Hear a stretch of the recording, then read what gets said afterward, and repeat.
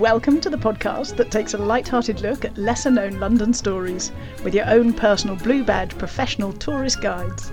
She's Fiona. And she's Alex. And this is the Ladies Who London podcast. Hello everybody! Welcome to this week's episode of the Ladies Who London podcast. I'm not alone this week. Hello! She's with me. When's she going to pause? When's she going to pause? When are we going to get there? Hello! You should know by now she rarely pauses. You just have to get in there. 45 minutes later, I'll be like, hello? Hello, I'm here. Well, we've managed to get our diaries together for this week to come back and say hello together. Hurrah! Which is really lovely. Nice to see your face, Fiona. How are you? I'm good. Yes. That wasn't good. Convincing. No, I always have to just, think about it. We have a joint colleague who, whenever he's asked how he was, he says he's fantastic. Who's that? And Chaz. Oh. And he said it makes him feel better. It makes everyone feel better. It's good, and he's right. He's true. He's true. He's right. It's true. If someone says that to you, you go, "Yeah, I'm great." It kind of does perk you up, G you up a bit. Yeah, but the job is whenever he would say, I'd say, "How are you?" He's, "Yeah, I'm fantastic." I go, "Yeah, but really, how are you?" Don't lie to me, Chaz. It's quite different to the gorgeous Simon Whitehouse who always says when he's leaving a party, he says, "Well, I've had a marvellous time. This wasn't it, but I have had a marvellous time before." Hilarious. I actually saw him when I was out guiding just yesterday, walking down the street. And we now have, I don't know if he does this with you as well, he almost certainly does, but we have a thing where we try to humiliate each other. So as he didn't spot me, so I got in there early and he was walking down with his guests in the opposite direction to where I was going. And I shouted out, "Oh, Simon, how lovely to see you. I'm so thrilled they've let you out of prison after everything that you did." Which his guests look visibly startled. And then Simon went with it and it was very entertaining. But he's come up to me before and said, "Oh my goodness, so good to see you. They've given you a day out of the hospital." Or things like that. So I won yesterday's Oh, encounter. look, that's brilliant. The cream is working really well. I'm going to keep that. That's going in my back pocket. Amazing. I was on the Underground the other day with the group chatting mid-flow, and someone just kind of, it was like sort of tapped me on the shoulder as we went past, and then kind of went, "Great guide," and carried on. And I think I know who it was. I think it was another guide, but I just saw the back of her disappearing, and I was like, "Who? What?" Yeah. I think the next on my list for Simon is, that facelift has really taken very well. It's a lot of fun. Oh, how we laughed. Anyway. Yes. How are you? Yes, I'm very well, thank you. I currently, while we're recording, have a friend's dog in the background. She says, looking around to see where the dog's gone. The dog's gone. Okay, well, we'll just deal with that later. So if there's sort of crunching and smashing and general noise, that's because there is a pooch on the loose in my house at the moment. I can see. Can you see it? Her. Yep, she just. Hello. Yeah, all right, she's here. Yeah. Panic over. Good. I was like, we can last 40 minutes and then see. I'm quite relieved. The builders have just gone home, so Fabulous. We've got possibly the last big builder input going on of regrouting. So they've been chipping and I was like, are they going to finish before we record? And they have. Good. Get out. We've got stuff to do. Yeah. Well, a couple of little bits of news. You might have seen on our Instagram stories yesterday. No. Over the weekend, that she says, trying to figure out what on earth day it is of the week. Over the weekend, that the London Gasketeers, if you remember back to, goodness knows what episode, quite a while ago now, Tim Bryce and Luke Honey came on the podcast along with Simon Callow to talk about the gas lamps that were being stripped out of London and all that kind of thing. And they've got some great news. The Lord Parkinson of Whitley Bay, Arts and Heritage Minister at the Department for Culture, Media and Sport, because apparently they go together, has today announced the listing of 4 historic gas lamps in Covent Garden, London. Woohoo! Woo! So they're all on Russell Street. Which is sort of opposite the Royal Opera House. It's those ones, is it that? Yes. Is that one? Ish. Yes, I think so, yeah. So that's 4 of them, which is good. 4 out of quite a few thousand. So let's see how we go. But that's a great start. So fantastic that is happening because, I think you could tell everyone felt very passionately about it at the time. Yes. I think a lot of you are now following them on social media as well. So good for them. They've been very, very busy of late and very vocal. So good for them. And that episode, if you haven't listened to it, one of my all-time favourite little bits of audio, I think, is Simon Callow mid-com chat, and then he's telling us, "Oh, hello." I actually don't think we included it in the podcast. I think we chopped it out. We put it on Instagram of him spotting Emily's baby and going, "Oh, hello," which was very entertaining. Love him. But yeah, so they've been on BBC London lately and all of that. So keep an eye out for them because they're doing the rounds at the moment, which is great. Yeah. And also Westminster has paused converting any other ones in the meantime as well. So that's all good. It's going in the right direction. Brilliant. That's what we want. We want to keep it nice and classic, don't we? Yeah. What other news? Anything from you? Well, I have some results. What results might they be? They might be the results for the Pick a Podcast Topic. Pick the pod top topic. The pod pick. We need a name for the name. The pick a podcast topic pick poll. The pick the pod poll. There's something there, but your our pod, your poll. I should go into politics. It's our pod. It's the but year it's of your elections. poll. That's what we're so in the zeitgeist. This is the year of elections. People keep saying that around the world, more people will elect a parliament this year than any other year since whatever. So there we are. We're joining since in. Whatever. That's a classic story. Since whatever. Who cares? Yes, we are the only podcast that can deliver change, that can deliver on the people's priorities for popular pod polls. Audio. It's excitement. the people's poll. The people's poll. Is that what we call it? People's poll for pod. People's poll. Top pick. I don't know. Gang, let us know what you think. What we should call it. But you get the drift. So go on then. And also, while we're at it,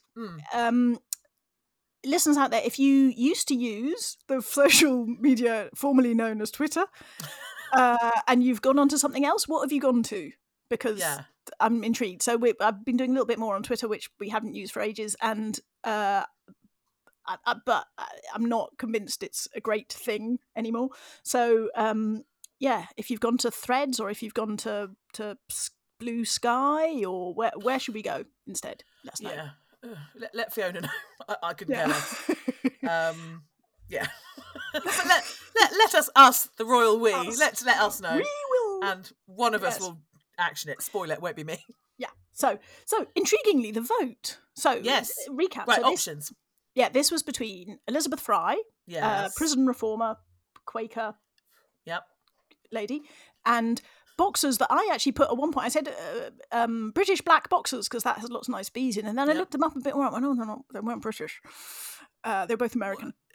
Well, they were of the enslaved ones. Americans, and then yes, but were active over in Britain. Yes. So they were boxing here. Yeah. So it broke down quite dramatically different across different social medias. Now that's interesting. Yeah. So Twitter, absolutely 100% for the boxers. Okay. But not one vote for Elizabeth Fry. No, there was only one vote. Don't say that. I am hella cutting that out. No. On Twitter, there was only one vote. Hence my question, should we be using something else? Because, we haven't used Twitter for a while, and it's I will take that 100% to the bank. So I looked at that first. Then I looked at the votes that were on the post on Instagram. Yes. And this was also strongly in favour of the boxers. Okay. And then it evened out a little bit more. So this was 56% for the boxers and 4% for Elizabeth Fry. Okay. By the end of the time. But the story... Oh, here we go. ...was 19% for the boxers and 81% for Elizabeth Fry. So how does that shake down? So if you put those figures in, and more people voted on the story than on the post, so grand total, 26% for the boxers. Ah, okay. 74 for Elizabeth Fry. Elizabeth Fry. Whoever she may be. Yeah. Well, okay. Which I think is a pretty good knockout blow. Yeah, oh, we're getting back into the competitive thing that Emily and I had, aren't we? Oh, dear me. Okay, all right. Bring it on, bring it on. Well, that means I have to do less research, so that's fine. I did also, I added the option on Twitter, which nobody took up on, which was you can also undermine this poll by writing comments of neither or both. And nobody said that. Good, because anarchy is not welcome round here. Sorry. No, absolutely not. Amazing. Okay, well, so that will be early in March. That will be Elizabeth Fry for you. Mm-hmm. There we go. And then we'll launch the next poll in a couple of weeks, and then we go from there. Yeah. Fabulous. Excellent. Right. Well, today is you. Today is me. Yay. Today's me. And I did say last week, slightly erroneously, we've got a guest this week. We totally haven't. That's next week. So, I mean, you probably learned by now not to believe anything I say in terms of logistics and organisation. We have got a guest. We got Storm. We've got Storm, the dog. Not very yes. chatty. She's not bringing much to the conversation, I'm not going to lie. But yeah, so next week we do have a guest, and it's a repeating guest, and it's one that you know, one that you like, and you're going to have to wait to find out who. But this week is a topic that, again, I threatened a while ago. In fact, we were speaking about... Now, what were we speaking about? And I went, oh, that would be a really good topic. It was a few... Oh, actually, before I forget... Oh, no. Don't worry. I'll come back. Sorry. Wow. No, previously, last week, you said we'd done Mary Anning. I don't think you have. As a pod, I don't think you have. Was it the Global Tea Break? No, I'm sure we've done... I couldn't find her on the list of pods just now. No, unless when I transcribed them onto my spreadsheet, I missed her out. But the numbers add up. Interesting. I'm pretty sure... okay, I'm going to have to go back and have a look, but we definitely had Aaron on for something. I could have sworn it was Mary Anning. Maybe it wasn't. And if it wasn't, we'll do Mary Anning because she's epic. A little edit. We have done Mary Anning. Fiona's gone mad. Yeah. So anyway, what were we talking about where we mentioned I can't. It was a the couple of story weeks of ago. London Bridge being bought? It's a great exhibition. No, anyway, whatever it was. Yeah. It popped up and I said, "Ooh, now that's a great story," and it really is, and for a couple of different reasons. But I want to take you back. In fact, I'm going to title this episode "How to Buy a Bridge" because it's the best buying of a bridge that I'm aware of. I mean, I'm not aware. No, I feel like I've heard about a couple of other buying bridges. Anyway, this is an epic buying of a bridge, which often comes with a little bit of a story, and we're gonna go into that. So, this is a story that is told around these parts an awful lot, particularly if you're an American and you've ever been to London and you've got chatting to someone on the tube, which is in itself highly unlikely, I appreciate, but if you ever got chatting to someone, they'll probably said to you, "Oh, did you know a guy from America bought London Bridge but thought he was buying Tower Bridge?" So the story is told in 1968. A chap called Robert Paxton McCulloch was eagerly awaiting the arrival of one of the world's most famous bridges in Lake Havasu, Arizona. The bridge was unpacked and it was reassembled, and then the disappointment set in because this is not the bridge that he thought he had bought. The bridge he had bought was London Bridge, and the one he believed he was getting was Tower Bridge. And to this day, Fiona, you and I both know we've had guests, many guests, who have pointed at Tower Bridge and gone, "Oh, look, London Bridge," and we've had to gently go, "Actually, sorry, that's Tower Bridge." And you turn them around and you look them at the really boring concrete monstrosity from the 1960s. You go, "That's London Bridge," and you can almost feel their hearts sink, can't you? Just go, "Oh, the disappointment is palpable." Yeah. But also, I mean, it's an entirely fair mistake to make. If you look up London Bridge on Google, 95% of the pictures as images are Tower Bridge. Yeah. And I have to say that there used to be a guy on Instagram who, I don't know if he still does it, but it was entertained me no end. You can try this and see if he's still doing it. He would go through Instagram, and every time he found a picture that was tagged #London Bridge when it was actually Tower Bridge, he would go on and correct them. So if you hashtag, I mean, go to Instagram now, everyone listening, and go there and search for the hashtag London Bridge. And I'm going to do it now, actually, just because it's comedy value. And if it, even to the point of remember there was a song by the Black Eyed Peas a few years ago called London Bridge, and Fergie, bless her heart, on a bridge doing their video, sailing merrily back and forth underneath Tower Bridge. Yeah, Yeah. if you go and look up London Bridge, it is very much Tower Bridge. Yeah. I can't see any pictures, even with a cursory scroll, that are actually London Bridge. No. There's quite a which few is- people drinking. Oh, yes, there's one. There's one. Is there one? Old American architecture with a picture of the medieval. Oh, okay. Someone's on Westminster Bridge calling it London Bridge. That's, I mean, frankly, that's just the worst. That's, yeah. Anyway. Oh, my goodness. Some of them are nice pictures. Right, focus. Yeah, okay. Fiona, over here. Back to the... Oh, she's gone, gang, she's gone. I don't know if you can see that. What are you showing me? I'm showing you a picture. I don't know where. That's not even London. That's not even London. That's good work. That bridge looks Russian. Goodness me. Anyway. Yes. So Okay. yes, everyone Easily thinks the distracted. Tower Bridge is London Bridge. So it's a fair assumption to make. So this is the story that's told, is that he mistakenly bought Tower Bridge, and when it arrived, he was obviously very disappointed. Now, is that story true, or is that completely false? Well, I'm going to tell you later. Oh, I was all ready to do a sound effect. Do a reveal. Yeah, no, not that one. But we'll come back to it later. I'm going to tell you later, because we've got to give you a little bit of something to come back for. So, I want you to rewind to 1967. The City of London, who sort of look after the bridges, a bit more complex than that, not a conversation for today, were looking for someone to buy London Bridge. Now, crucially, and anyone who's been to London and had a tour with one of us will know, it's not the original London Bridge anyway. There have been today there have been 5 bridges. Oh, now you decide to enjoy a squeaky toy.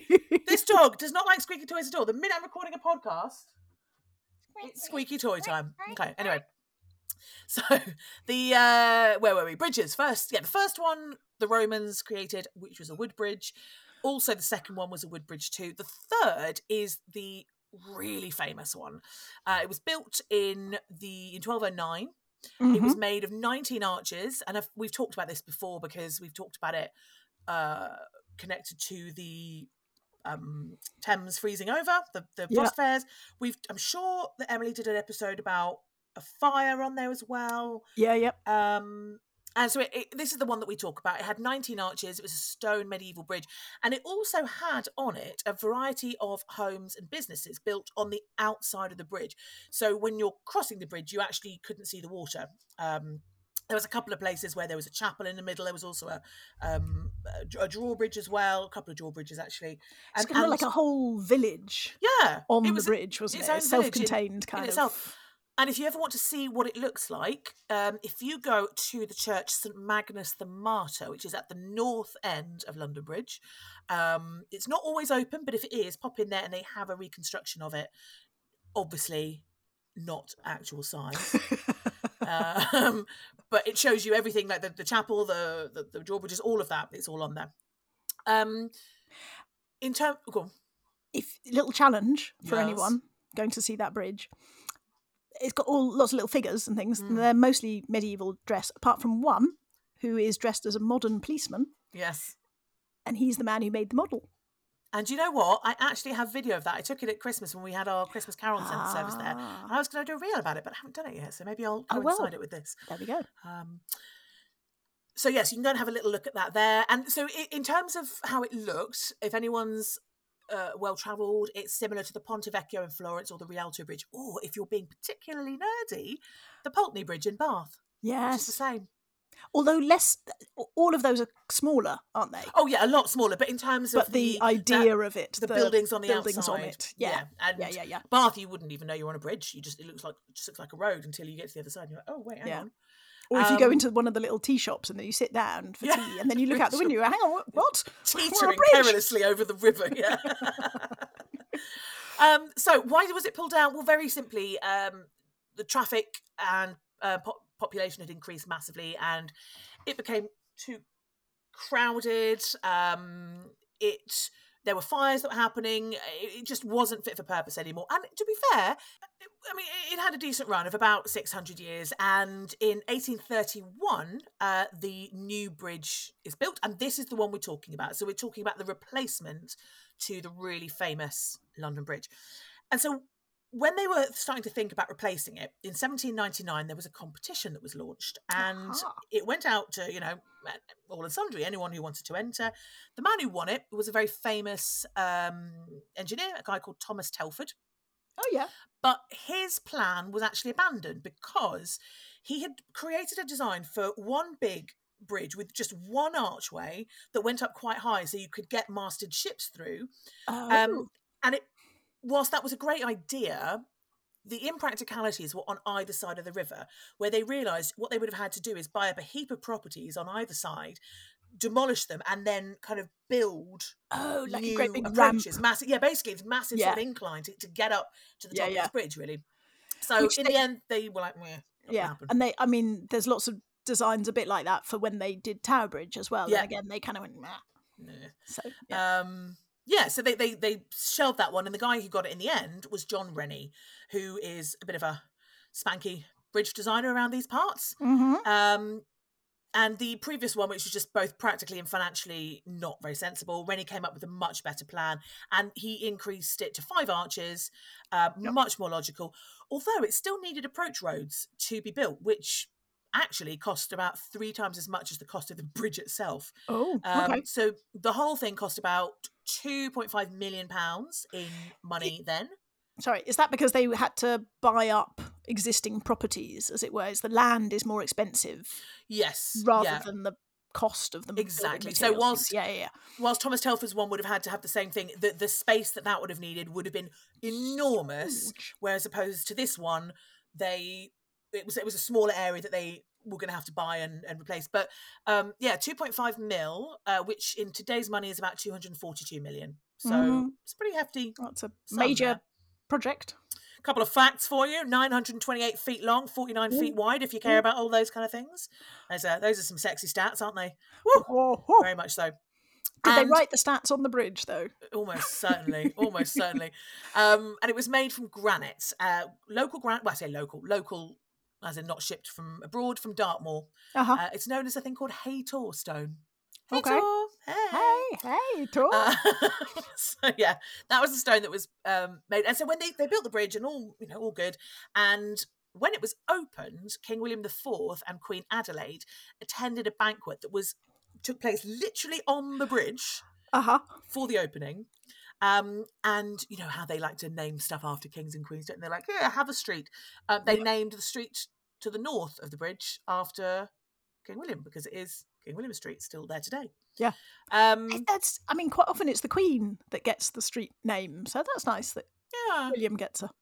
Yeah, I guess so. I'm just trying to think if there's an Adelaide. Well, there definitely are Adelaide streets, but not Queen Adelaide streets. Anyway, I digress. Now, the banquet featured lobster and roast beef. Now, I want you to remember that, because that might come back later. Much as it probably did later that night with the king. Yeah, exactly. So it was opened in 1831, and by 1869 it was the busiest crossing point in London. We've spoken a lot over the years about how Tower Bridge. Oh, hark at me! Honestly, I can't do it myself. London Bridge. London Bridge was the only river crossing, road river crossing in London for the best part of 1700 years, until Westminster Bridge came in. But even when the other bridges start coming in, it's still incredibly busy and horribly congested. Yeah. So they eventually widened it by about 13 feet, which is adding on another quarter of the bridge, more or less. And it went through a lot. You know, this bridge survived the Blitz. And about 130 years of pretty changeable history. You know, Industrial Revolution, all of that came and went. So you can see that what's happening in that period, there's lots of developments. Traffic is coming in, traffic is changing. It's no longer horse and carriage, it's motor vehicles, all this kind of thing. And eventually it was discovered that the bridge was sinking by about an inch every 8 years, which doesn't sound like much, but you really need to get on top of these things. Yeah. You know, that's adds up. It does add up, and it was the modern traffic that was doing it. And then in 1924, they realised that the east side had sunk 4 inches lower than the west side. So just to put that in context for you, the bridge runs north to south. So this is not one side of the river sinking more than the other. It's literally the side to side of the bridge, which is going to be pretty, a bit of an issue. That's one end, maybe not so much of a stress, but the span I of mean, it. in a way, just living up to London Bridge's reputation for falling down. Well, yeah. It's yet another example of London Bridge falling down. Now, I falling did down, think about falling talking down. about that song in this. I suppose what good as time as any, really, because people will ask, where does that song come from? Now, Yeah. how do you explain that to people? I tend to go for Olaf of Denmark, From later, Frozen? or Norway. Yes, Olaf from Frozen. So 10, 15, something like that, in the morning. Yep, just after coffee. Yep. Fighting over London, and we might have talked about it when we talked the Saxon episode. Possibly. Yeah, but it's Ethelred and Canute, and I can't remember which side Olaf's on, but Olaf sailed his ships up the Thames and pulled down London Bridge, and that might be. There is a that's what I tell. I that's the story I tell as well. So it's always interesting because I think some of us have different, especially when the real reason has been lost to the mist of time. Mist of Time. What I like as well is apparently one of the Matildas, and there were lots of Queen Matildas around the 1200s, but one of them had the ownership of the bridge, and there was lots of money coming in, and you were supposed to spend it on the bridge for maintenance, but she didn't. She just kept it. And that might be where the My Fair Lady came in. That might be a little dig at Matilda. Oh, I didn't know that one. Didn't know that option. Maybe. See, every day's a school day. Right. So, let's stick with that then. The whole Olaf pulling the bridge down to save Arundel or whatever. I was totally listening. Anyway, that's what we go with. Mordor. That's why they built the Tower of Mordor on the banks. Yes. What? I don't know either, but the Shard looks like something out of Game of Thrones. No, the Hobbit, the Lord of the Rings. Oh my goodness. Yeah, it might be a different tower. I don't know. No, you're thinking of the one Elephant Castle, the Lady Shave, which looks like it should have the Eye of Sauron above it. Oh, okay. Well, that's the one I think of. Yes, fair enough. One of those buildings. Just a variety of buildings that wouldn't look out of place in Mordor. Yeah. Anyway, wherever that is. So where do we get to? So we widen the bridge, blah, blah, blah. London Bridge falling down. Yes. East and west. Falling apart. East and west, yeah. Now, the new bridge was going to cost about £4 million, which in today's money is 60 million. So that is not inconsiderable sum. No. Obviously a lot less than the previous bridge, but the roads are all there, so you don't have to do any more. They still, because we still use them on today's bridge, the 5th bridge, so they're all still there. And some bright spark, well, I say some bright spark, we know exactly who it was, a chap called Ivan Lukin, or Luckin possibly, who worked for the City of London Corporation, came up with the idea that it might be quite good to recoup a bit of cash from it, given that it was very famous. Yeah. Could we try and convince some poor sucker to buy it? Yeah. And he went over the pond. He went over to America to try and drum up some interest. And he actually had a huge press conference in New York. And he said, I love this so much, London Bridge is not just a bridge. It is the heir to 2,000 years of history, going back to the 1st century AD to the time of the Roman Londinium. Whether or not he mentioned it wasn't actually that bridge, I don't know. But anyway, it's a pretty good... It's a good sales pitch. It's a good sales pitch. It's great. I mean, go big, huh? Go big. So bids were made, and the man who won it was an American entrepreneur called Robert Paxton McCulloch, who I mentioned at the top. And he won the bid with 1.02 million, which in today's money, about 15.5 mil. Okay. And a sizable chunk of the rebuilding costs, as it were. Absolutely. So that's a good offset. Well, this is exactly it. So what's quite interesting about him, his bids, which I'll come on to shortly, wasn't just plucked out of thin air. There was a reason that he bid the amount that he bid. But to tell you about him first, he was an industrialist who'd been born in Missouri and had earned millions. He'd set his entire career up owning companies who specialised in things like oil, building motor parts and creating chainsaws as well. He apparently, Oh. I don't think he invented it himself, but definitely he was the first guy to start selling handheld chainsaws, which is quite interesting. Okay. There was a little article I read that at some point someone had interviewed him and said, "What's the secret to your success?" And he said, "Booze and broads." I'm not going to do the accent because we have American listeners, and frankly, it would be embarrassing on my part, and yes, it would just be terrible. So I'm not going to do that. But anyway, but what he seemed to really love doing was going in for bonkers business schemes. He'd Yeah. always done it. If someone would say, you can't do that, or it's not going to work, he'd be like, I'm going to show you. And so what he had done in 1963, so this is well before London Bridge is up for sale, he doesn't know anything about it. He'd got together with his business partner and he'd bought thousands of acres of land near Lake Havasu in Arizona. He bought it, but then he brought in his business partner called C.V. Wood, Cornelius Vanderbilt Wood Jr., if you like. Uh-huh. I know. To basically plan it and design the whole thing. Now, C.V. Wood was known for designing Disneyland. Oh. So this guy's got chops. Yeah. He's got form. He knows what he's doing. It was a pretty isolated spot. It's in the desert, and he had to compete with temperatures that got up to anything up to sort of 50 degrees centigrade or kind of 120 Fahrenheit, which is not a temperature that I particularly enjoy, or maybe have ever even been in, apart from possibly in a sauna. But that's not. Yeah, that's something to come up against, isn't it? Really. Yeah.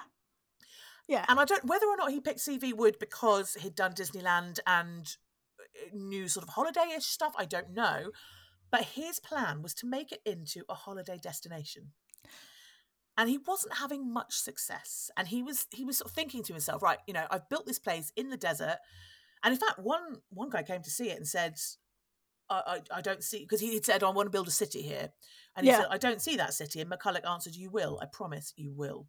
Okay. So even though he'd got this plot of land in the desert, not much to recommend it. There's a lake there, sure, but the lake was it wasn't being filled from anywhere, so it was kind of stagnant water. Anyway, nice. Yeah, it's not a great prospect, is it? Really? Yeah. No, I was just looking up on the map actually, because I just realised I don't I sort of talk about it quite often without really knowing where it is. So and occasionally I have guests who say, "Oh yeah, I've been to see the London Bridge" and all those kind of things. Yeah, which is quite fun. Yeah. So this place, he was trying to get it off the ground and it wasn't really happening. And in order to try and coax people in, particularly investors, so people who are going to bring their businesses to Lake Havasu City, he offered free flights there, and guests were picked up from the plane in luxury buses, and there was a huge new hotel resort place that he'd take them in there, and they'd have this visit and be put up for free, and he was just really trying really hard to get people in. But there just wasn't much that was particularly calling them, if you like. Yeah. Presumably, Vegas is up and running. Is I mean, is if you're going to go somewhere in the desert for a holiday, that Vegas has got a lot more on offer than Lake Havasu. Yeah, exactly, so, especially at that time. Yeah. So he needs something to bring him in. Yeah. And C.V. Wood, comes up to him and says, "I've heard that London Bridge is up for sale. The one in London, funnily." And he thinks, do you know what? I might just do it. Yeah. And so he decides to pitch or rather bid to buy the bridge. Now, one of the things is that he didn't really need a bridge. The land. That's the thing, right? He had nothing to put a bridge over. Yes, he had a lake, but obviously the bridge is of no particular size. And so what he did is, and in order to kind of get the water moving, he cut through one of these peninsulas to create water that could then move and create the need for a bridge. So he sort of created an island in the lake. Okay. And then it was like, oh look, I need a bridge. I need a bridge. And he told the Chicago Tribune newspaper, he said, I had this ridiculous idea of bringing it to the Arizona desert. I needed the bridge. Even if I didn't, I might have bought it anyway. Okay. So yeah, he needed it. He didn't need it to be a bridge. He needed it to attract people to it. Yeah. And he did some serious legwork to see what price he could pitch in order to secure him the bridge. So I must admit, I didn't realise that it was a sort of bidding war in a way for it, and now I'm kind of like, what were Now- the other people going to do with them? This is with it. I was trying to find out about the other people. Admittedly, I didn't put too much effort into it. I tried a bit and then went, I'll give up. I don't know how many other people were bidding. Yeah. If anyone at all. But from the sound of it, he went in there going, I need to make sure that my bid is correct so that I win it. Yeah. Otherwise, if they just wanted to get rid of it, he could have got it a lot cheaper. But he decides to really go for it. And I'm going to tell you how he did that after this quick break.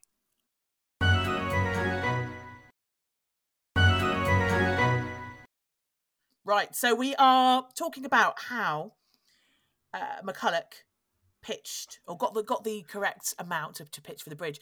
So he went over to meet the members of the City of London Corporation, and by the sounds of it, he ended up drinking quite a lot with them because he wanted them to loosen up and start spilling information so that he could go in with a bid that they were going to be like, that's interesting for us. So by the sounds of it, he just got them smashed on whatever and was like, go on, tell me. And he found out that the cost of dismantling it would be £500,000. Right. So he thought, I'm going to offer double. Okay. So that was when we get to the million. Yeah. And then he also added a sweetener. He said to them, I'm going to add on an extra $1,000 for each year that I will be when the bridge will open in Lake Havasu, which was going to be 60. Okay. So he added on $60,000. So the final tally, so I'm sort of doing this over pounds and dollars, it's incredibly confusing. Yeah. The cost of dismantling the bridge was £500,000. Yep. So he offered $1 million, and then he added on the extra bit. So in dollars, the cost that he originally pitched was $2.4 million, and then it became $2.46 million. Yes. And they went for it. They said, yeah, that sounds great. We'll have that. Thank you very much.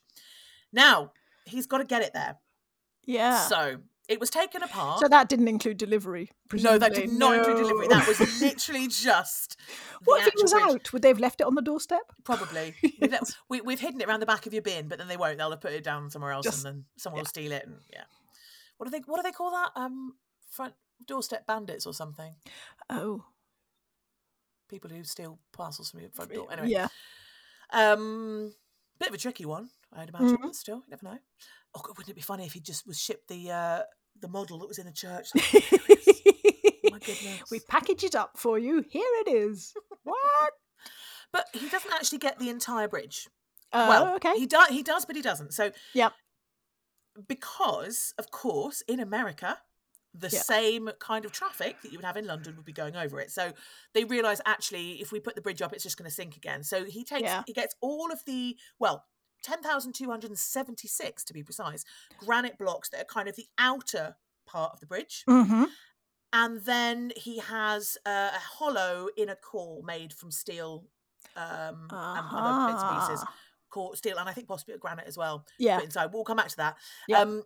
Each granite block was labelled as to their position. Yep. Shipped over. Took a month or so to arrive via the Panama Canal. Right. The whole thing weighed about 10,000 tons. Plus, they threw in a handful of original iron lampposts as well. Yeah.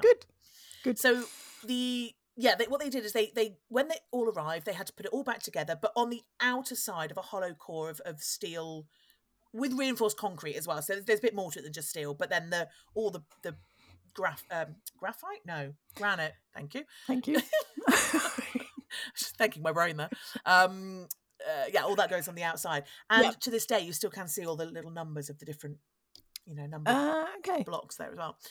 Now, one little problem that presented itself was the cost of import tax. Right. Because you had to pay an import tax on granite for building. Now, at the time, the import tax was 11% of the value. Ooh. And of the value, we mean what he's paid. So 11% of $2.46 million is going to be a pretty hefty whack. Yeah. But there was a loophole. Yeah. And I wonder if you can guess what that loophole was. Is it somehow in the way it's classified? So it's not granite, it's a historical monument. You're sort of on the right lines. Okay. You're on the right lines. It's definitely how it's classified. If it's over 100 years old, what does it make it? Someone's not been watching Bargain Hunt. Thing. Antique. It makes it an antique. Antique. And the antiques were exempt from the tax. Well, hey. And the American Customs Service decided to value it as an antique. Very good. So Were they it's exempt. persuaded to value it as an antique? That I don't know. Whether there was a little bit of, flesh pressing or something going on. Yeah. Or maybe a bottle of scotch appeared on someone's desk. Who knows? Yeah. But they waived it because it was an antique. So it was exempt. And then, I have struggled to find out if this is still the case because I have been looking it up and the Guinness World Record book or online thing is really not helping me here. If anyone can do some deeper digging and find out, please let me know. But London Bridge was then entered into the Guinness World Records book as the largest antique ever sold. Oh, nice. Whether that still stands or not, I'm not sure. But I was trying to think what else could qualify. And I've not come up with anything. And I've not been able to find anything on their website. So maybe it does still stand. Unclear. Yeah. Unclear. So construction started on the 23rd of September 1968, and the Lord Mayor of London at the time, let's face it, these Lord Mayors love a jolly, laid the foundation stone. So he came over and, was regalia. Now, dragons. Dragons. That's what prompted us to think about this. Yes. Because we talked about the dragons being there as well. Yeah, there we go. And you would get there eventually. Yep. One of us would. Blatantly not me. I'm never going to get there. Anyway, so, yeah, it took 3 years to complete it. Yeah. And it cost $7 million to ship, assemble and dredge the land to make the island, which is 7 times more than he paid to actually buy the land. Right. So he's had $7 million to buy the land, $1 million to buy the land, $7 million to ship, assemble and dredge. Yep. And an additional $2.46 million for the actual bridge. Yeah. So we're clocking in at over $10 million here. Yeah. For what was known at the time as McCulloch's folly. So you see what I mean about him liking bonkers schemes? Because, you've got to have, nerves of steel to sink that much money into something that may or may not work. Yeah. Presumably, if he just wanted that amount of granite, the going rate for granite was way less. I would imagine so, yeah. There must be a closer source and... Almost certainly. Things. So, yeah. Exactly. So when they opened it in 1971, the 10th of October, it was a huge hullabaloo, as you can imagine. There were marching bands, there were fireworks, there were skydivers. Now, see if you can remember this from earlier. There was a banquet. Did they have lobster and beef? They did! And I absolutely love that McCulloch has totally done his research on this and is just like leaning into it. He's like, yeah, it's British, it's London Bridge, we're going to do it. So exactly the same, lobster and roast beef, which is the same as the banquet when it opened with King Willie. Yeah. That's quite classy. I like that. That is quite classy, to be fair. Yeah. The Lord Mayor was, of course, there in full robes. Again, not one to pass. Would have been a different Lord Mayor. In the heat of the.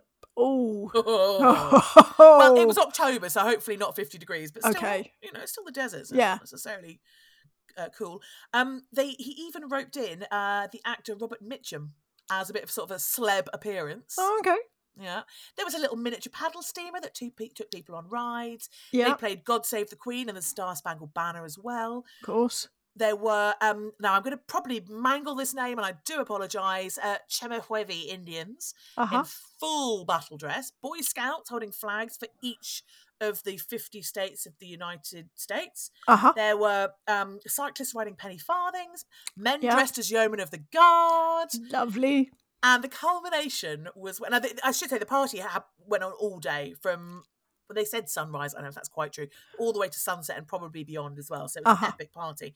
The culmination was when the plaque on London Bridge was revealed. Yep. The way that they do, pulling a bit of fabric off it, but it's obviously quite large. Yeah. So the way they did it was by using a hot air balloon. Way! They had the hot air balloon tethered, they let it go up, and as it went up, it revealed the plaque. Oh, which is just that's amazing. Fab.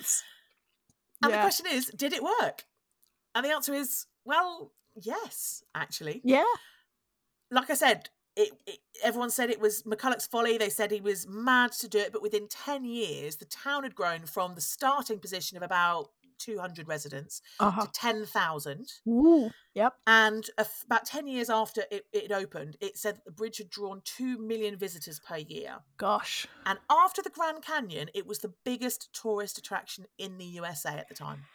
That's so weird, isn't it? And yeah. I mean, is it because it was London Bridge, or is it because it's a bridge that has been moved, which is an exciting thing for some people? And question. But I mean, I don't know. I can't answer that. I'm not them.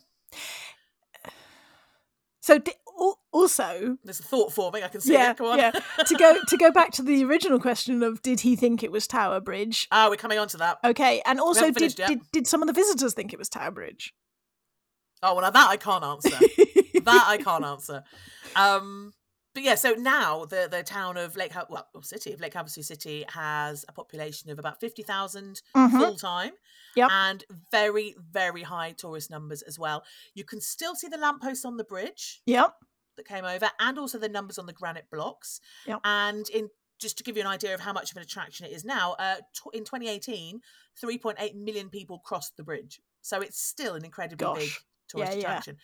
McCulloch died in 1977, aged just 65. Okay. Which was 10 years before Lake Havasu City became a legal municipality. Oh, I know, so you never quite got to see that, but it is now. So, exactly, we need to answer the question: did he think he was buying Tower Bridge? Yeah, and the answer is dun dun dun. No. It's a great story, and it is brilliant that, I mean, if it were true, what a fantastic story that would be. Yeah. But no, he did make several trips over to see what he was buying. He knew exactly what he was getting.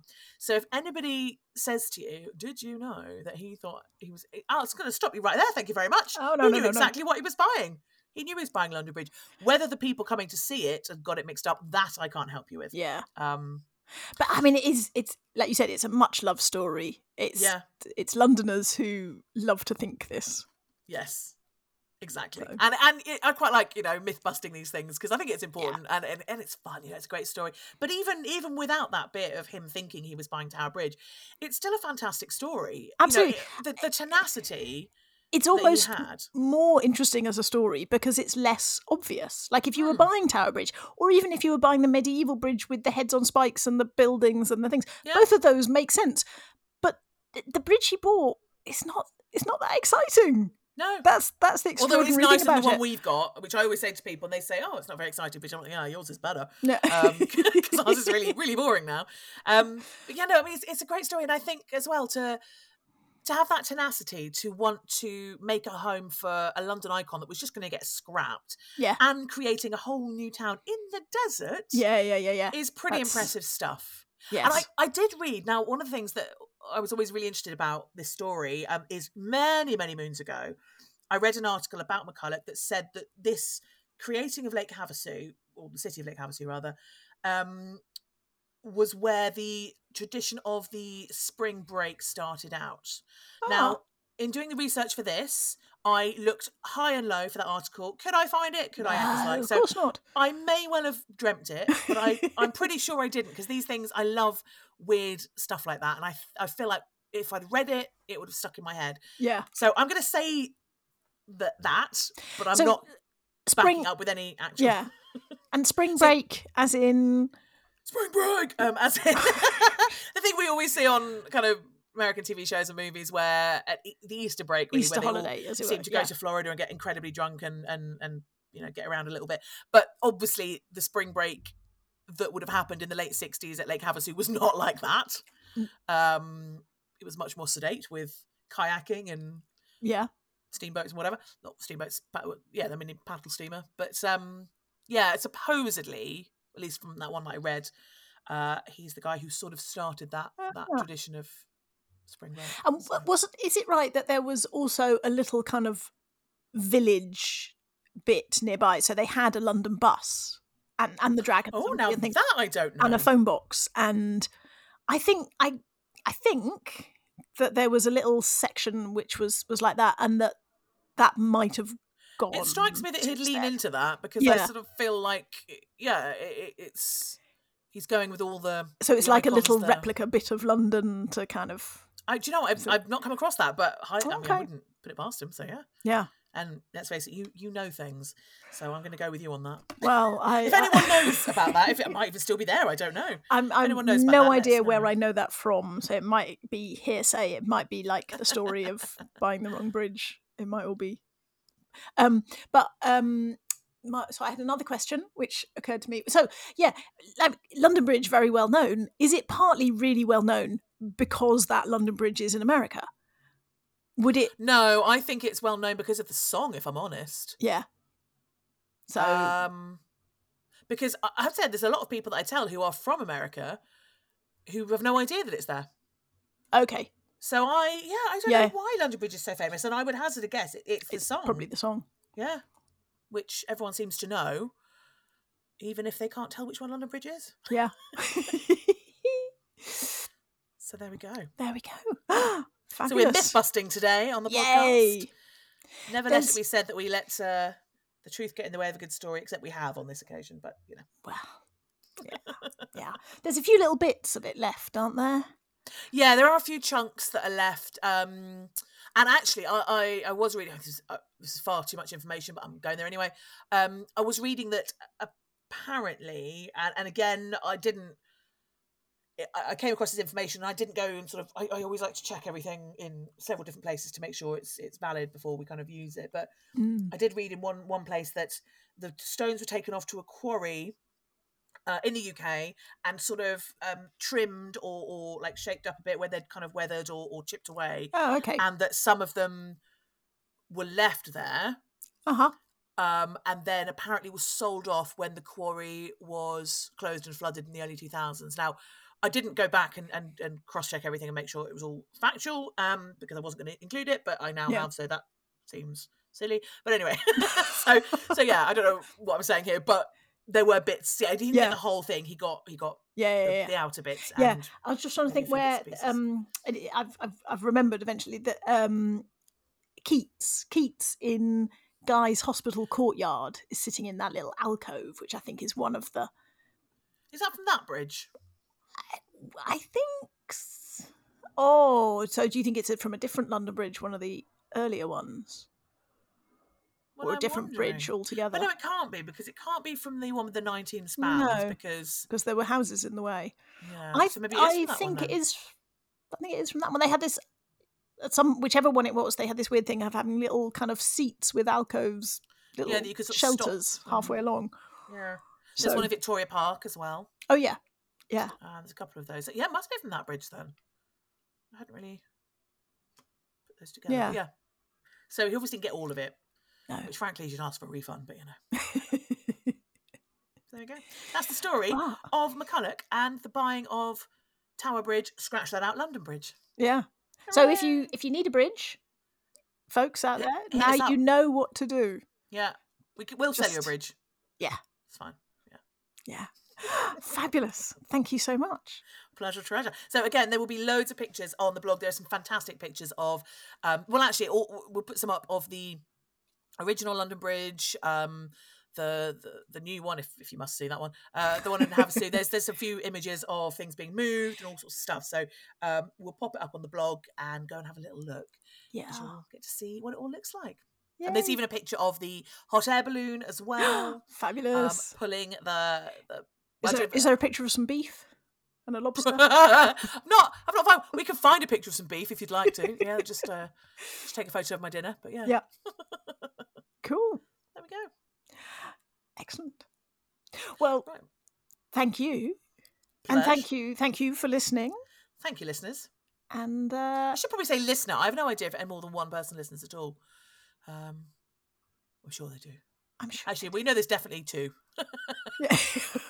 Thank you, listeners. We're going to go back to plural. Yeah. But honestly, it's funny because we do this obviously every week now, and we put it out into the ether, and we don't really know who listens to it, and it's quite odd. But I have to say, I am so grateful for everyone who listens.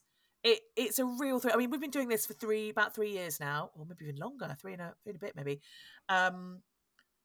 And I really love that you are all willing to come along on our silly rides, our flights of fancy, and our little bits of information. And honestly, I feel really privileged that people want to come and join us on our podcast. So thank you, everyone. And if you haven't been in touch, Ray, just give us a shout. Yeah, I'd love to hear from you because that's nice. Yeah. And I met someone on a walk during the week who had done a lot of the virtual tours that some of us did in lockdown, and it was just so, she was like, "Oh, hello, I loved your tours." I'm like, "Oh, hello." It's like, you know, it's so lovely. Does she listen to the podcast? I don't know. Did you tell her to? She was in the other half of a group, Fiona. And we had like 15 seconds max to. Well, 9 of them are telling her you've got a podcast. Yes. Okay. Well, I might see her again because I've got a similar group. Okay. I've got that group in about 2 months' time in Greenwich, and I will plug the pod. All right. Yes. Amazing. Yeah. But anyone, if anyone you think would enjoy listening to it, gang, please let them know about us. We'd love to kind of grow them and meet more people. Should we say subscribe? Like every other podcast you listen to, people go subscribe and like and subscribe. Yeah. And Adam Buxton's even got an entire jingle about it. Yeah, so subscribe, do all the things, do all the pressing of the buttons and the nice comments and the telling people of the podcast and all the things. It does make a difference to the way it shows up to other people, doesn't it? It does, That's why it's a good thing. It does. And we once upon a time were on the front page of iTunes. We'd love to get back there again. And, we've been featured in the BBC and all sorts of stuff. So we really want to... And The Londonist. Yes. Hi, Matt from The Londonist, if you're listening. Hello. So I think, we're really enjoying it. We want to keep going. So, get involved, gang. Yeah. If anyone's got a plane that you can fly with a banner behind it, we'll have that and all. Or a hot air balloon. That's fine. Yep. Or I think we were going to say a plane that we could nip over to London Bridge in. Or, that too. But... yeah, why not? Yeah, I'll take a free flight to London Bridge. Yeah, absolutely. Either one. If McCulloch's still handing them out, I'll have one.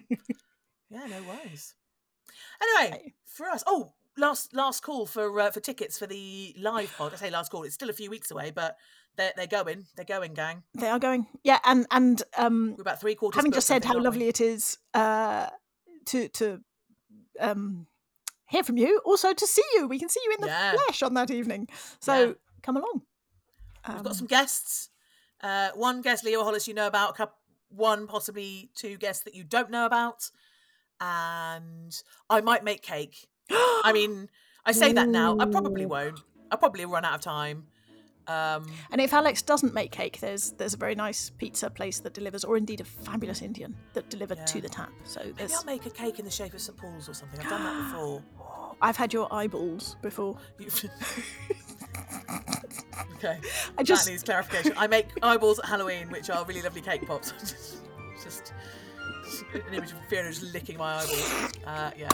I'll bring something yum because I like baking. So something. Is there a cake recipe that from Eliza Acton? Eliza Acton. I have got her book. I wouldn't trust it to be wildly palatable. Yeah, some of them are.